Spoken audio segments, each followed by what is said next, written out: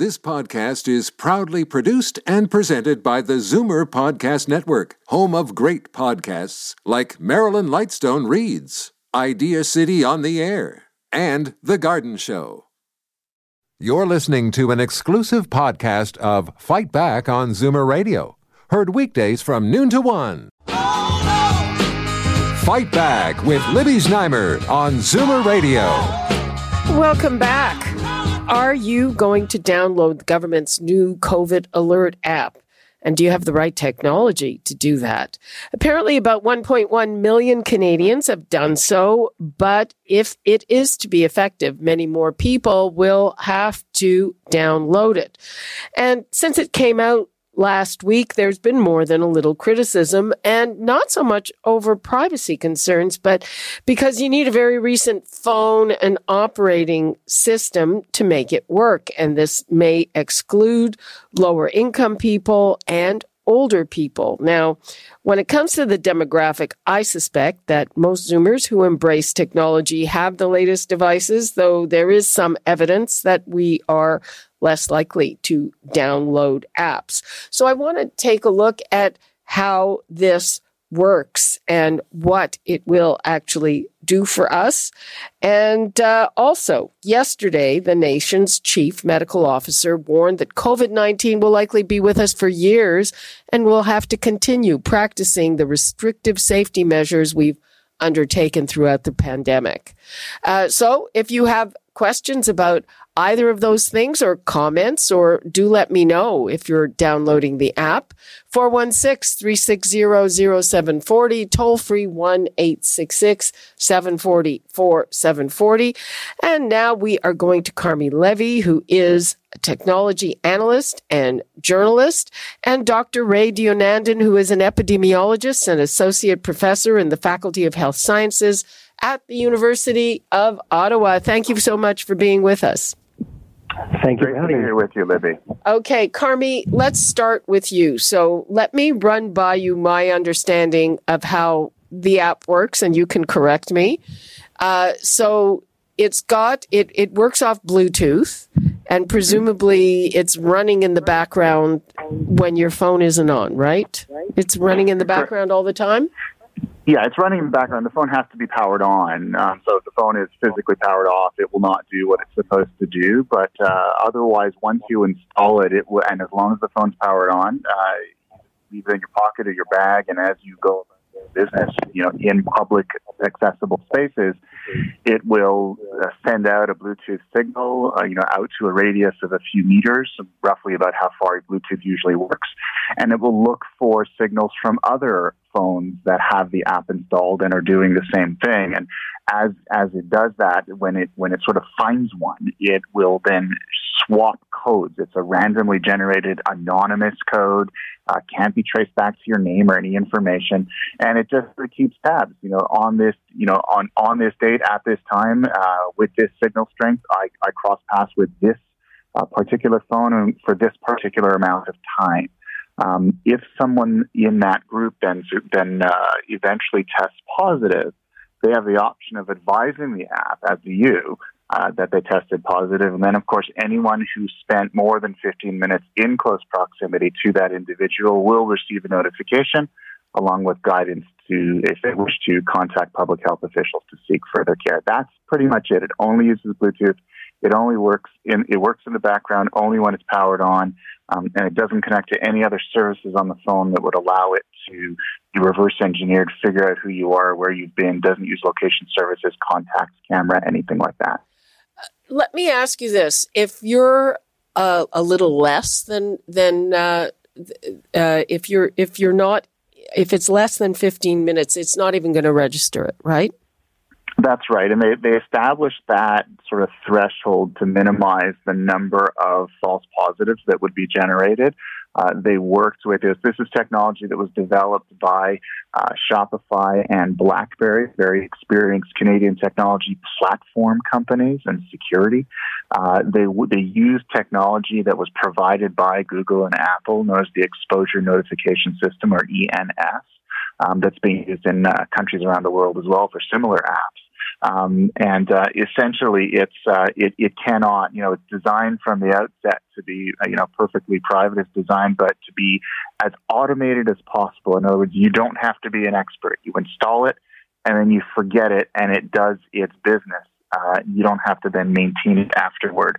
The reason being, obviously, the more finicky an app is, the less likely it is that it's going to deliver what we expect it to deliver. Okay, and just one more quick question before we get to Dr. Deonandan, and that is, if you are more than 6 feet apart, it's not going to register either, right?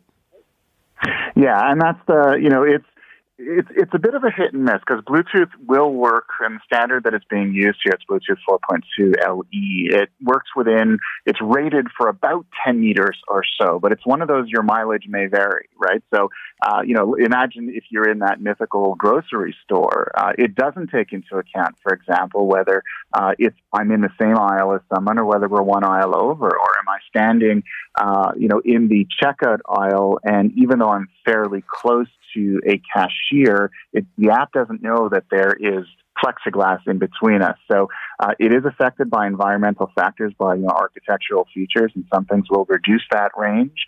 But the general practical range is, a couple of meters, a few meters, maybe 2, 3, 4 meters, when you're out and about. But then also, they set that threshold so that you don't get a false positive, but at the same time, if they think that there was undue risk, you will then be notified, and then you can subsequently be tested. I wouldn't sort of walk in there with a tape measure and assume that it's perfectly precise. Bluetooth and other radio-based technologies on our smartphones just don't work that way, and we shouldn't expect them to. Okay, let's bring in Dr. Ray Deonandan. Hi, how are you? Hi, how are you? Fine. So how useful is this going to be, in your opinion? It can be very useful or not useful at all. Depends entirely on the extent of its uptake by Canadians. So there's some modeling that suggests that for this to be a game changer, we need about 60% of Canadians to use it. But even if not, we don't make that amount, it's going to be useful to some extent. So the countries that are using apps to the most extent are places like Iceland and Singapore, and I think their uptake numbers are like 40%, if not a little bit less. Where it really becomes helpful is that this app replaces or augments an imperfect human memory.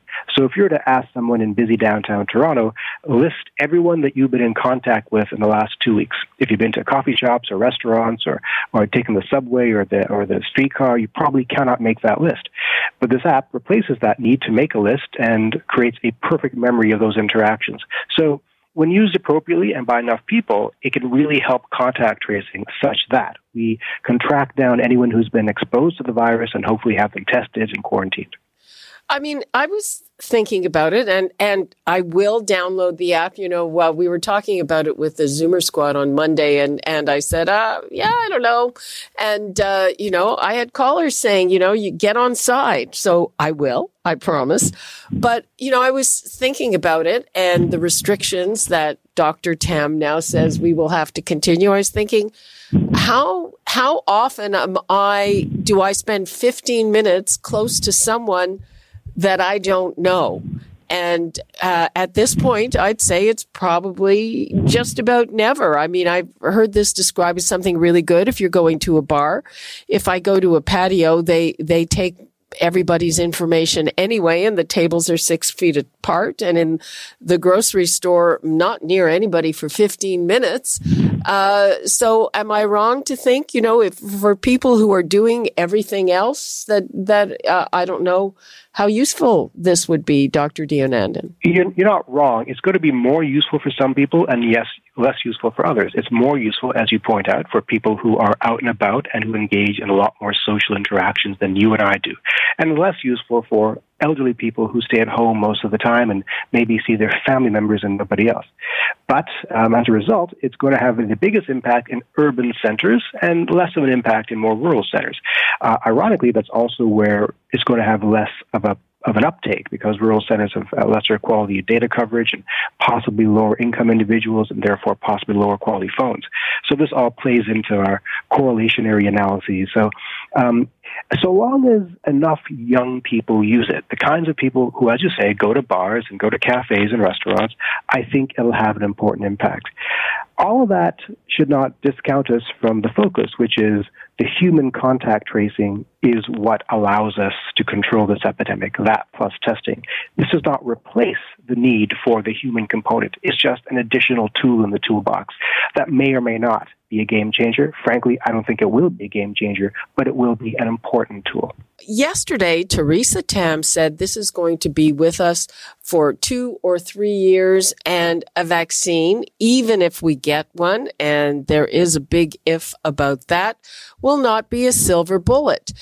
She says she agrees with Fauci in the United States, where Fauci was saying he's sure there would be a vaccine by the end of this year, the beginning of next.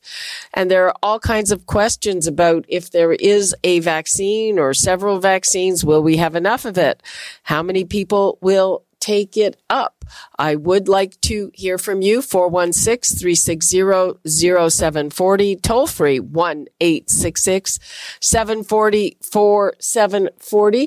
And Dr. Deonandan, I saw a survey the other day which said that a fair percentage of people are a little hesitant about the vaccine, and it's not the usual vaccine hesitancy deniers, but people are kind of saying, well, if it's a new thing, I do have questions. What do you make of that?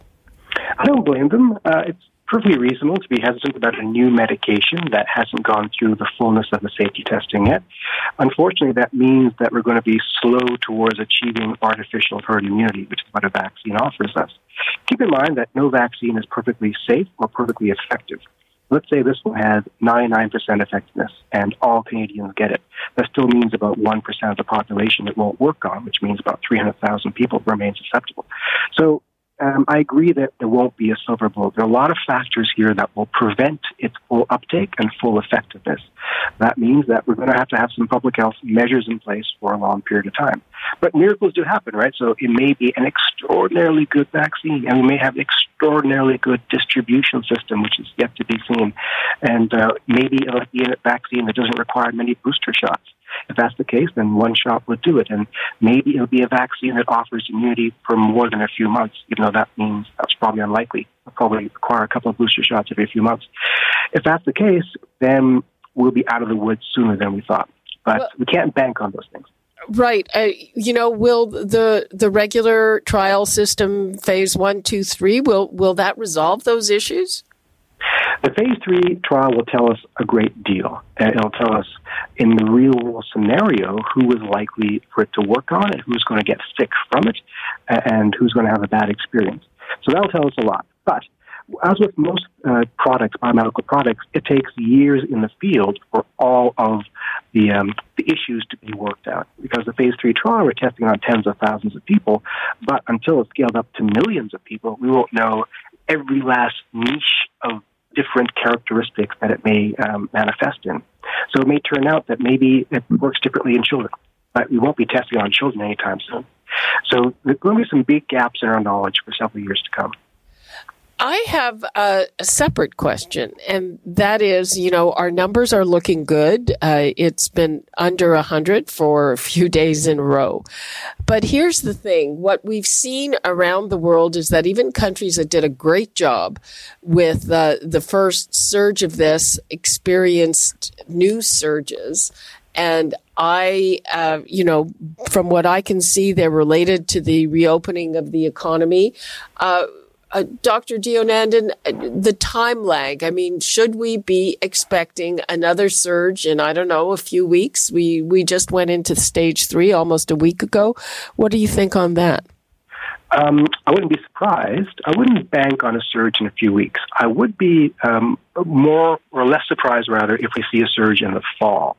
So this disease has some mysteries around it, but one thing that is not mysterious is that human behavior drives its occurrence.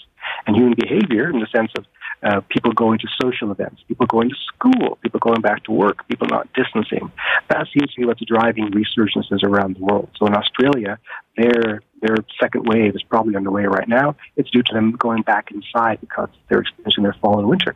So we can expect that. But I'm faithful and confident that our citizens are being pretty good now, so that in the summer weeks that we have left, we probably will not see a huge surge. I'm crossing my fingers, but I'm more worried about the fall. Okay. Carmi, are you expecting more people to take this up as we head into the fall? I am. I'd like to think that Canadians, when push comes to shove, will do the right thing and recognize that an app like this is, as Dr. Deonandan says very astutely, it's an important tool in our toolkit. It's not a magic bullet. It's not the single solution. But as we try to return to some levels of society, public level normalcy, that an app like this will give us the awareness to do so in a safe manner. To kind of balance the need to have a certain level of external activity with the need to stay safe.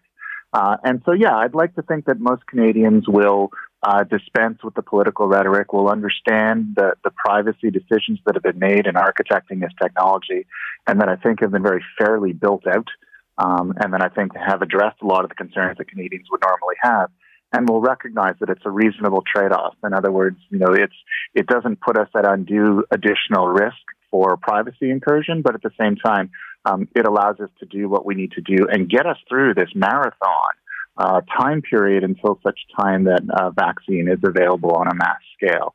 I believe that Canadians will educate themselves to that point that they can make the right decision, and not use rhetoric that they might have come across on social media, for example, as an excuse to opt out. I'd like to think that Canadians are better than that.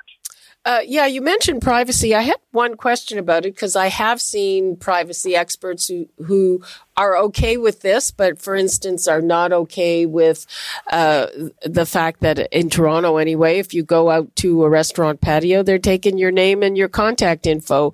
Do you have any view of the old-fashioned kind of contact tracing as opposed to this?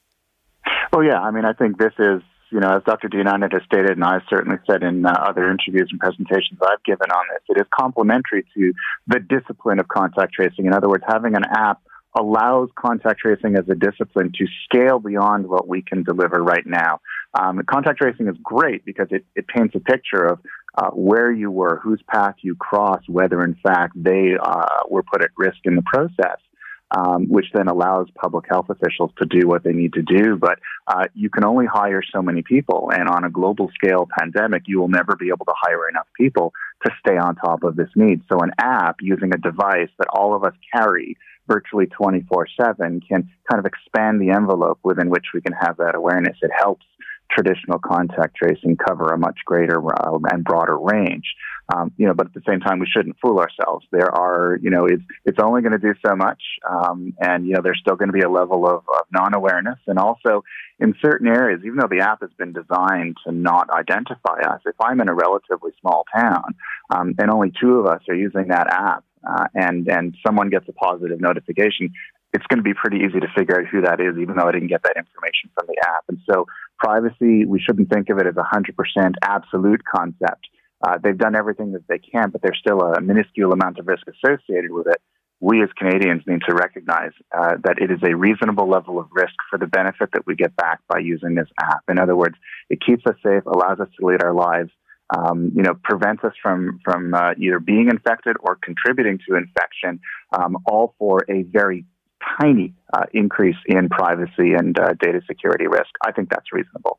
Okay, and Dr. Deonandan, last thing I wanted to ask about on the issue of the vaccine. So Canada is betting on a vaccine. We're spending money to get a lot of the Moderna vaccine, should it prove to be safe and effective. There was another pharma complaining about the fact that they heard nothing back to get funding for their phase 1 trial. Is it the right strategy to bet on one vaccine, in your opinion, or should we be, backing other horses? It's a good question, and there's a lot of politics that goes into this behind the scenes. I'm learning pretty quickly. I think the leading candidate, the Oxford AstraZeneca vaccine, is the one most of us want, and I don't see any rumblings from the government that we're pursuing that one, which is curious to me because it's the one with the most data behind it right now. I would like to see us try to acquire the leading candidates, whoever they might be, and we should acquire them in bulk. And tell with the cost. I mean, at this point, the cost of acquiring these things en masse are minuscule compared to the cost of not doing so. So hedge our bets, get them all. Right, but is it worth starting with phase 1 at this point? Well, no. We have some candidates right now that are in phase 3 and are showing promise as a result of phase 2 trials. So those are the ones I think we should focus on. They're the AstraZeneca, Oxford ones, the CanSino ones. Moderna, I think it's probably a bit too early. I may change my mind in a couple of weeks if I see some more data. But at the same time, they may be privy to information that I don't have, coming out of those companies themselves, sharing some preliminary data that's not yet public. So I'm not privy to all of the discussions going on behind the scenes. I would not be surprised if there's more information at hand that we are not seeing. Okay, so we're basically out of time. Carmi, anything you want to leave us with? 10 seconds. I think we all have a decision to make. The more of us who participate in this, the more likely it is to actually help people. So have that conversation, make that call, and then head to the App Store and download it now. Okay. And Ray? We're doing well. Everyone's doing so well, and I think we keep on trying to protect each other and do the responsible thing. I have faith in my fellow Canadians. Okay. Thank you very much. And let's hope that your predictions of the fact that you don't think that we'll see a big surge in the next couple of weeks, I certainly hope that you are right on that. Thank you to Dr. Ray Deonandan and Carmi Levy. Thanks so much. Thank you. Thank you. Okay. And that's all the time we have for today. You're listening to an exclusive podcast of Fight Back on Zoomer Radio. Heard weekdays from noon to 1. You're listening to an exclusive podcast of Fight Back on Zoomer Radio. Heard weekdays from noon to 1. You're listening to an exclusive podcast of Fight Back on Zoomer Radio. Heard weekdays from noon to 1. This podcast is proudly produced and presented by the Zoomer Podcast Network, home of great podcasts like Marilyn Lightstone Reads, Idea City on the Air, and The Garden Show.